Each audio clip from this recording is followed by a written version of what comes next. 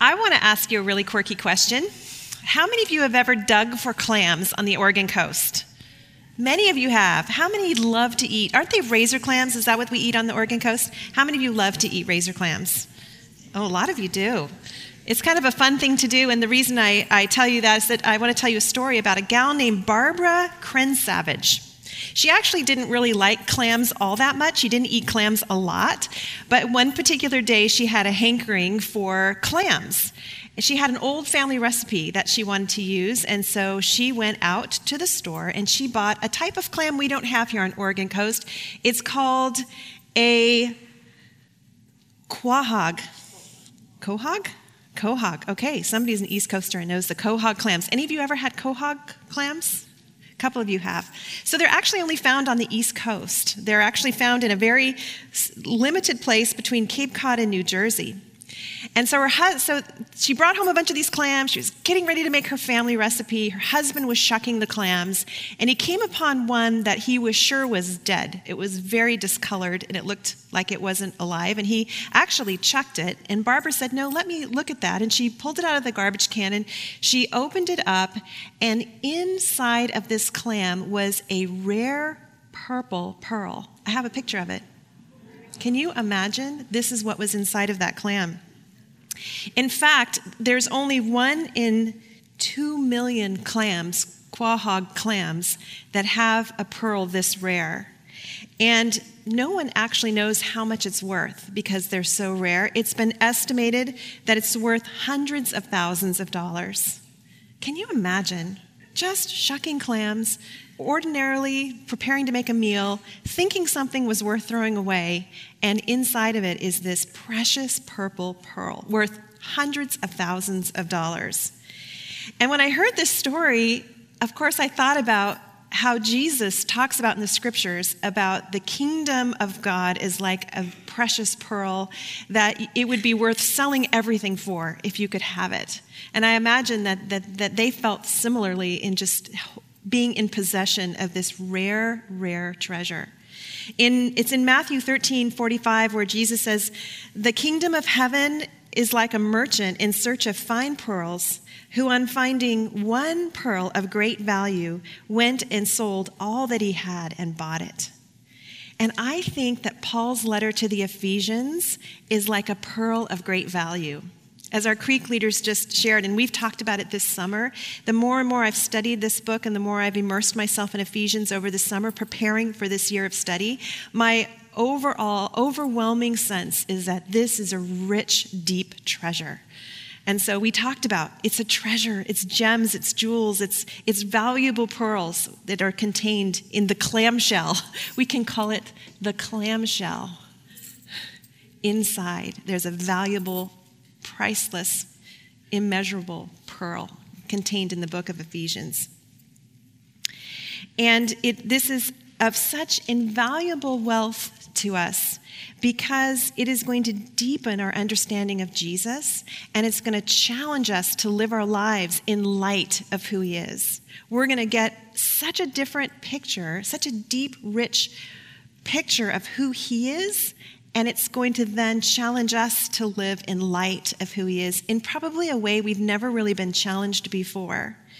And so this week, we got to do a flyover. We got to look from 30,000 feet. We got to read the whole book of Ephesians from 30,000 feet. And what I want to do just briefly this morning is I want to talk about what I think we can anticipate as we now get ready to go deeper into this book and how I think we're going to be challenged as we do. So let's talk first about what we can anticipate. Ephesians is actually called the crowning glory of the New Testament. That's what people refer to it as, is the crowning glory of the New Testament. And it has 2 distinct parts, which you might have seen as you went through it this week. Chapters 1 through 3 are deeply theological. We're going to wrap our minds around some really mind-blowing things. And then chapters 4 through 6 are deeply practical. So we're going to figure out, after we glimpse Christ like we've never seen him before and understand what our salvation means, then in chapters 4 through 6, Paul's going to tell us how we should then apply this to our everyday lives. We're going to be so practical by the end of this exploration. The key verse for the whole book of Ephesians is actually found in the first chapter, which we'll look at next week, Ephesians 1:3, which is the same verse that Lee and Dee just shared with us. It says, "Blessed be the God and Father of our Lord Jesus Christ, who has blessed us in Christ with every spiritual blessing in the heavenly places." When we think about Ephesians, just think of those two words, in Christ. Those are the key words that we're going to be hitting on over and over again. It's all about being in Christ. So as we look through the first 3 chapters, we're going to be going very deep into theological matters. So theology simply means the study of God. So the first 3 chapters being very theological, it's because we're going to really open up God the Son. We're going to study God the Son and what is the impact of knowing God the Son on us as individuals and us as a community, as people who belong to him. So we're going to actually, in the first 3 chapters, we're going to hit on 4 theological themes. You're going to see these over and over again as we open up the first 3 chapters. So I want to kind of walk you through what are those themes? What are we going to be looking at? The first theme that comes through so clearly is the gospel. For any of you that go to River West Church, the gospel has been a theme that we've been talking about on Sundays. We've been talking about the living church, and the gospel is central to being a living, healthy church. And so Ephesians is going to deepen our understanding of the gospel. We're going to be tempted, however, to read Ephesians from a very individualized perspective. So we're going to be tempted to open the pages, and we're going to be tempted to read it as if it's just about me and it's just about you, this gospel. But Ephesians is written to a society that was very community-oriented. You know, in America, we're so individual, we're so independent that we tend to look at Scripture always from this is God's word to me, which it is. But we have to understand that God is writing to a people who lived and moved and breathed in community. So it's more than just about my relationship with Christ and your relationship with Christ. It's about our relationship with Christ. And so he's going to share the gospel with us in the perspective of a people who belong to Christ. It's about community. And we have to be thinking as we go through this exploration, this journey, that Paul is speaking to us think of us as a tribe, as a new society in Christ, as a communal group in Christ. He's speaking to us in a plural sense. So that's going to be the first thing that we explore deeply and theologically. The second thing we're going to look at is the church. Paul's going to speak to us about the church, and Ephesians magnifies the importance of the church. Now, the church is God's plan A for bringing his kingdom into this world. God calls every believer to be part of the church. This is our people. This is our community. This is our new society in Christ. And we know that we live in a very broken and hurting world. And so the church is also a gift to us. It's the place where we gather. We don't have to live as isolated Christians alone in our own world, in our own heads. We get to live in community with each other. And so the church is meant to be our gift. When we receive Christ as our Savior, we're not out here as an island. We are welcomed into a family. And so Paul's going to speak into that. He's going to help us understand that we are a new society of people. And this church is a place where we are to come and find encouragement and refuge and healing and hope and care. And then also it's the place where we're to be strengthened, where we're to be equipped to do God's kingdom work. So the church is really important, and Paul is going to help us understand that through Ephesians. We're going to learn how the body of Christ is to function. And he's going to talk to us about how the body of Christ is to function in unity, but not in uniformity.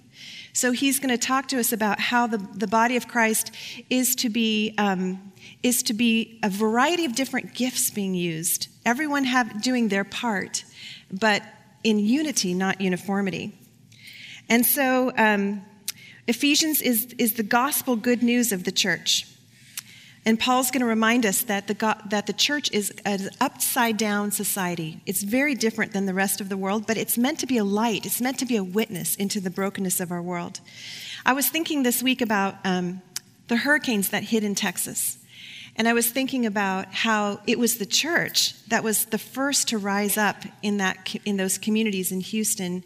We saw a video here one day on a Sunday morning, the church organizing people, the church gathering supplies down there, how the churches were some of the first responders to the hurricanes. I know some in our even group here went down there from our church to gather with others in Houston churches to minister to the community at large. You know, the church is an amazing, really global network of resources. People can be called upon to pray. People can be activated to go and serve, to collect things, to give.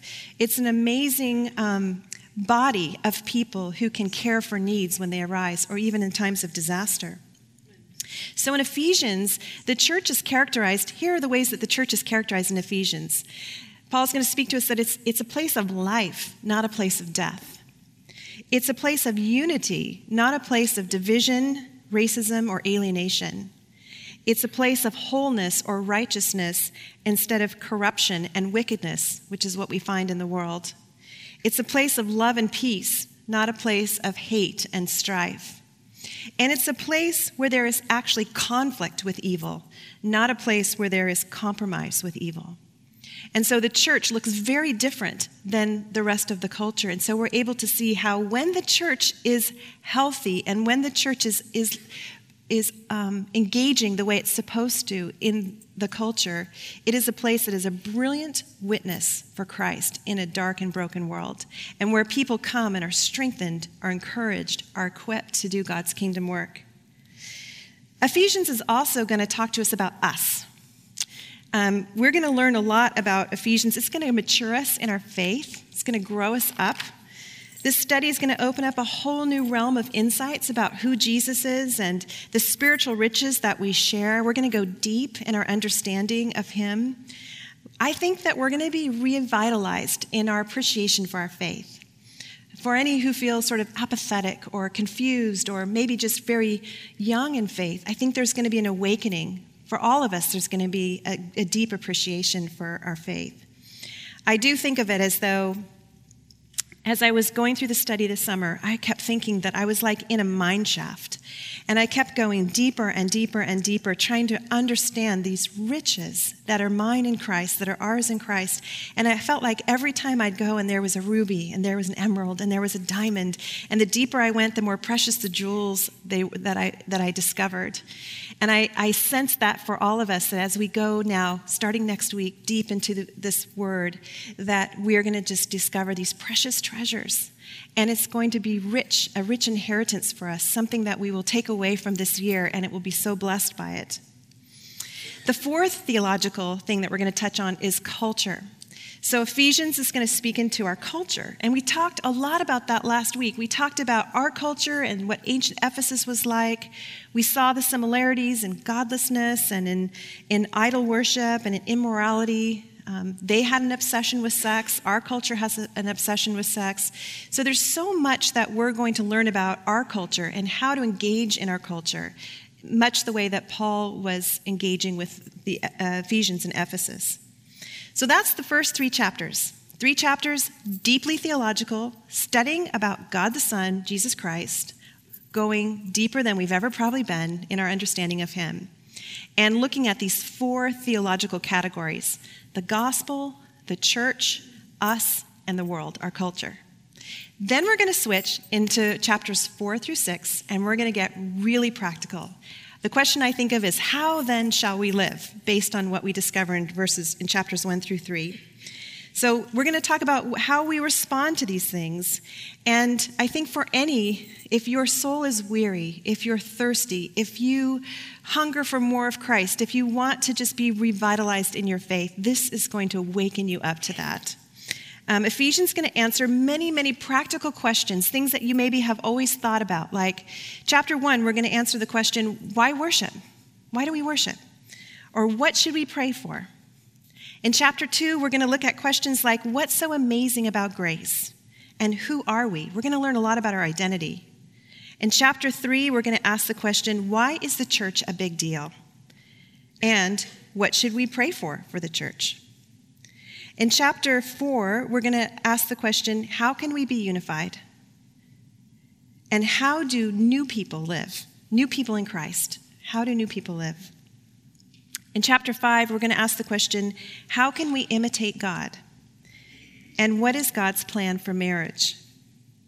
And in chapter 6, we're going to look at how do we parent? How should we see our workplace, our vocation? And how do we fight? By the time we get to the end, it's going to be really exciting. So Ephesians is one of the things I love about Ephesians is it spotlights spiritual battles that we deal with in our lives. And it talks to us about how to combat spiritual opposition and how to understand how those things that come to us in a spiritual attack generate doubt or temptation or fear or anxiety or depression in our lives. So the truth about this, I want you to know, is that Ephesians is going to explain our identity in Christ. Ephesians is going to tell us who we are in Christ. It's going to explain our identity. And this is something that is under great attack in our world. Many, many women come to me and say, help me understand who I am in Christ. I don't understand. And I think Ephesians is going to do that. It's going to speak into that for us. And we experience so much confusion about this because we've got messages bombarding us from our world, from our media, from our friends, from our family. We are just overcome with messages trying to speak into who we are. And when we take our hearts and minds and we look at God's word, God is going to tell us who we are. And it's beautiful who he's created us to be. And we are rich in treasures because of our relationship with Christ. So we're going to know who we are as individuals, but we're also going to know who we are as a church, who we are as a community, because our identity isn't just about us. It is about me and Jesus. It's about you and him, but it's about us and him, us as a community. And so how are you going to be challenged? Well, I think we're going to be challenged to embrace our true identity as daughters of the King. It's hard for us sometimes to walk around and realize I am a daughter of the King, because sometimes I feel like I am just a servant of my family. And it's hard to understand who we really are, not what we do, but who we are and how valued we are by Christ. And so Paul is going to challenge us to live in light of these riches that we've inherited in Christ and to stop living like spiritual paupers. Have any of you ever heard of a very famous woman named Hetty Green? Hetty Green. This is a picture of her. Isn't she beautiful? She died in 1916. And she was known as the richest woman in America. And she was also known as the Witch of Wall Street. The thing about Hetty, she was so wealthy. I actually studied her life a little bit, and she inherited a lot of her wealth. Most of her wealth she inherited, but then she had a very keen business sense. From the time she was a little girl, she was raised by her grandparents. From the time she was 6, she used to read the financial papers with her grandpa. And then as soon as she was old enough, she began to invest. And she was very, very smart in how she invested money, especially in this era. But the thing about Hetty was that she was a miser.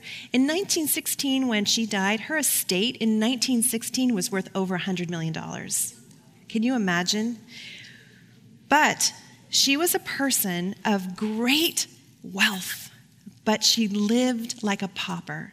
She actually wore the same clothes every single day. She never washed her clothes. She washed parts of them. She didn't wash the whole thing because she didn't want to waste water. And she wore her underwear until it wore out, and then she bought a new pair. She did not clean it. I found some very interesting things about her. But she ate oatmeal cold every morning because she didn't want to pay to heat it. Her son broke his leg, and she was so determined to get him medical care from a free clinic that by the time she got him to a place that would take him for free, an infection had set in so badly in his leg, he had to have it amputated. I mean, this woman her estate was worth $100 million when she died, and yet she lived like such a pauper that her own son lost his leg because she wouldn't get him the proper care that he needed. They said that in the end, she actually brought on her own death because she was arguing about the value of skim milk with one of her employees, and she had a stroke and died.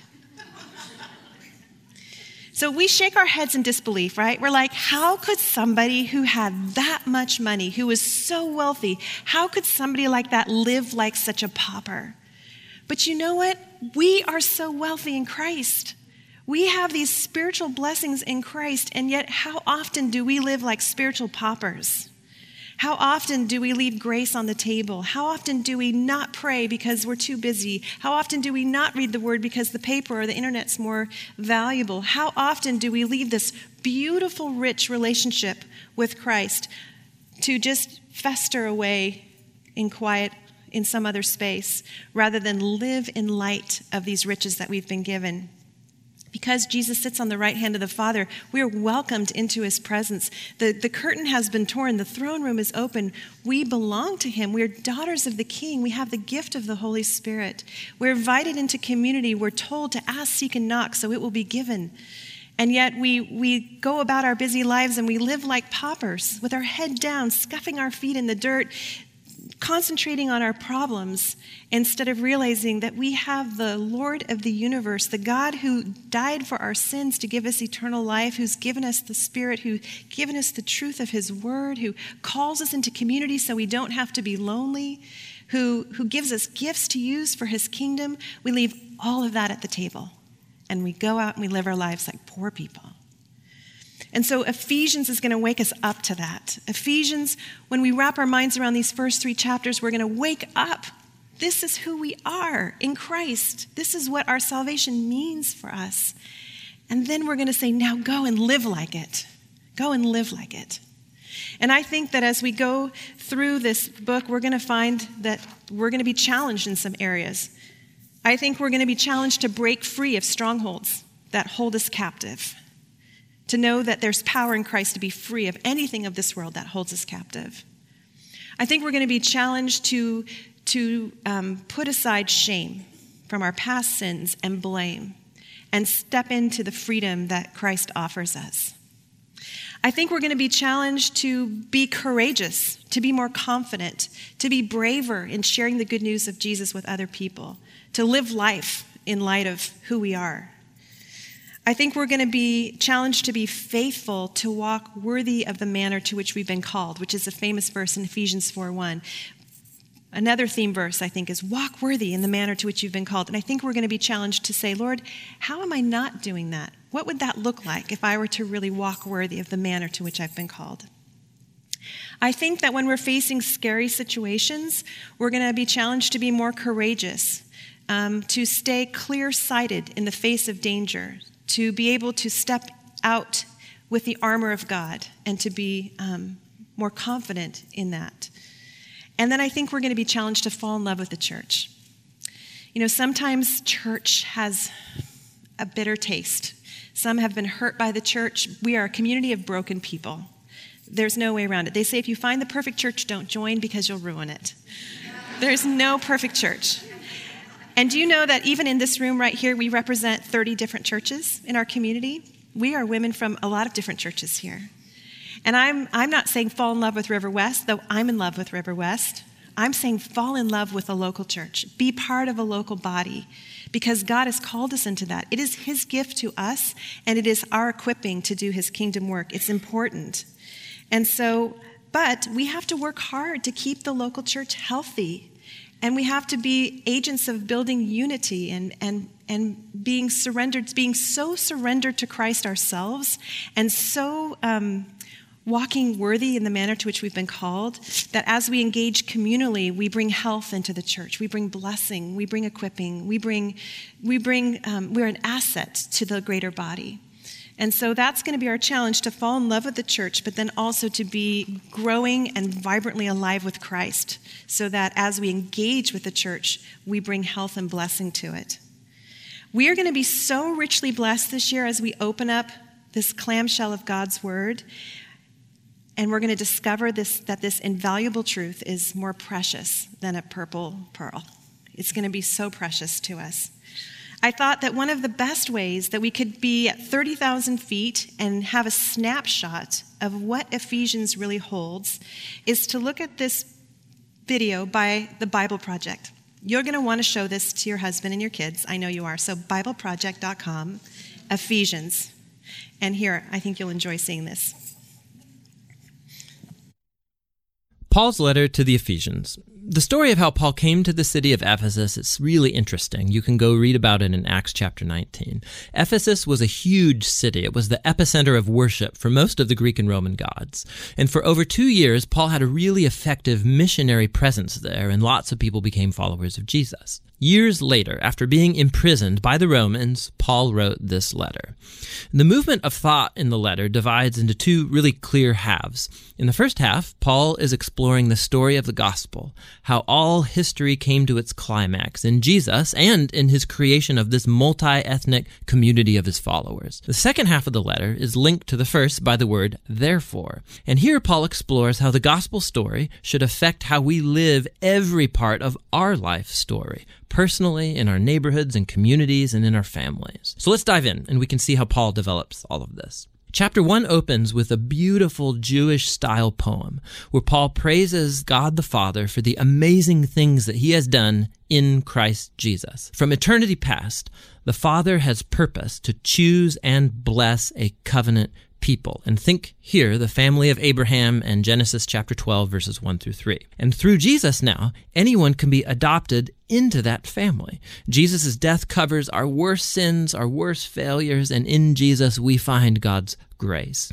In fact, Paul says that grace has opened up a whole new way for us to understand every part of our lives. He says in chapter 1, verse 10, that God's purpose was to unify all things in heaven and on earth under Christ, which is a title that means Messiah. God's plan was always to have a huge family of restored human beings who are unified in Jesus the Messiah. This divine purpose became clear, Paul says, when we were first made into that family. And here he's referring to ethnic Jews in the family of Abraham. But then Paul talks about how you, and here he means non-Jews, you all heard about Jesus and the salvation through him. And you were also brought into this family by the work of the Holy Spirit. And so here he's referring to the events told in the stories of Acts about how God's Spirit brought together Jew and non-Jew into one family in Jesus. It's just like God promised to Abraham long ago. Notice also how in this poem, Paul begins by talking about God the Father, but then about Jesus the Son, and then here at the end about the Spirit. All three work together as Paul tells the story of the gospel. It's really cool. After the poem, Paul responds with a prayer. He prays that these followers of Jesus would not just know about, but personally experience the power of the gospel, that they would be energized by the same power that raised Jesus from the dead and placed him as the exalted head of the whole world. Now in chapter 2, Paul goes back and he elaborates on some key ideas from the poem in chapter 1, especially God's grace and this new multi-ethnic family of Jesus. He begins by retelling the story of how these non-Jewish Christians came to know Jesus. Before hearing about Jesus, they were physically alive, but they were spiritually dead. They were trapped in a purposeless life of selfishness and sin, and they were deceived by dark spiritual forces of evil. But amazingly, God, in his great love and mercy, he saved them, he forgave all of their sins, and he joined their lives to Jesus' resurrection life, and he's brought them back to life too. And so now, having been created as new human beings through Jesus, they have the joy of discovering all of the new calling and purposes and tasks that God has set before them. Not only have they been shown God's grace, they've also been invited into a new family. Before hearing about Jesus, these non-Jewish people, they were not just cut off from God, they were cut off from his covenant people, the family of Abraham. And for a really practical reason. The commands of the Sinai covenant, they formed like a boundary line around the family. They were like a barrier that kept most non-Jewish people away. But in Jesus, the laws of the Torah have been fulfilled, and the barrier is removed the two ethnic groups have become, as Paul puts it, a new, unified humanity that can live together in peace. So Paul goes on in chapter 3 to marvel at the unique role that he got to have in spreading this good news to non-Jewish people. And even though he's in prison, he's thanking God for the chance he's had to see this covenant family grow so huge. So Paul closes the first half of the letter with another prayer. This time, he prays that Jesus' followers would be strengthened by God's Spirit to simply grasp and comprehend the love that Christ has for his people. The second half of the letter begins with Paul shifting gears, and he starts challenging the reader to respond to the gospel story by how they live their own life story. So he starts in chapter 4 with just the everyday life of the church. The church is a big family with lots of different kinds of people, but he emphasizes that they are one. And one is a key word in this chapter. They are one body that's unified by one Spirit. They have one Lord with one faith. They have one baptism. They believe in one God. That's a lot of unity. However, Paul says unity is not the same thing as uniformity. He goes on to explore how Jesus' new family consists of lots of very, very different kinds of people, but they're all empowered by the one Holy Spirit, each using their unique talents and passions to serve and to love each other and to build up the church. And here he uses two really cool metaphors. One is building up the church as a new temple, and the second is that they are all becoming a new humanity with Jesus as the head. And this new humanity is a metaphor he's going to then run with for the next couple chapters. Paul challenges every Christian to take off their old humanity, like a set of old clothes, and to put on their new humanity, in which the image of God is being restored. And he then goes on into this long section where he compares this new and old humanity. So instead of lying, new humans speak truth. Instead of harboring anger, they peacefully resolve their conflicts. Instead of stealing, new humans are generous. Instead of gossiping, they encourage people with their words. Instead of getting revenge, new humans forgive. Instead of gratifying every sexual impulse, new humans cultivate self-control of their bodily desires. Instead of getting drunk, new humans come under the influence of God's Spirit. And he spells out what that influence looks like in 4 different ways. The first 2 have to do with singing together, but also singing alone. And this is really interesting that the first thing that Paul thinks of about how the Spirit works in the lives of Jesus' people is singing and music. The third sign of the Spirit's influence is being thankful for everything. And the fourth is that the Spirit will compel Jesus' followers to put themselves underneath others and to elevate others as more important than themselves. And Paul actually expands on this fourth point by showing how it works in Christian marriage. So you have a wife who follows Jesus. She is called to respect and to allow her husband to become responsible for her. And the husband is called to love his wife and to use his responsibility to lay down his selfish agenda and to prioritize his wife's well-being above his own. And Paul says it's this kind of marriage that's actually reenacting the gospel story. The husband's actions mimic Jesus in his love and his self-sacrifice.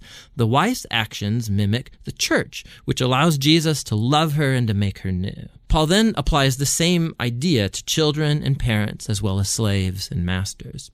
Paul closes out the letter by reminding these Christians of the reality of spiritual evil. These are beings and forces that will try to undermine the unity of Jesus' people and to compromise their new humanity. And so Paul challenges them to stand firm and to put on this metaphorical set of body armor, which he describes in detail.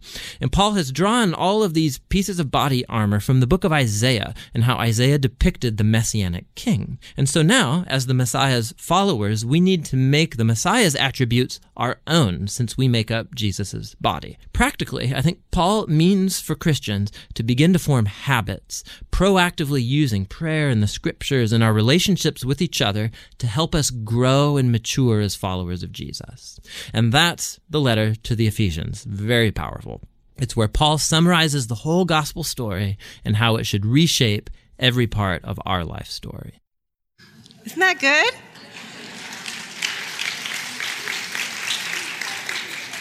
Now you know everything you need to know. But we're going to spend a whole year unpacking it. Let me pray for us, and then we're going to end in worship. Father, we just are so thankful for this rich treasure that you've given to us in Christ. Thank you, Father, for just this journey we're going to take, going deep into your word. Lord, we need your Spirit to teach us. We need you to really help us understand, because we can't do it without you. But we acknowledge that this is a wonderful gift that you've given us and a challenge to live in light of it. Lord, even now as we go out to our groups and as we worship you, would you begin to show us something new about yourself and about who we are in relationship with you. It's in your name we pray. Amen.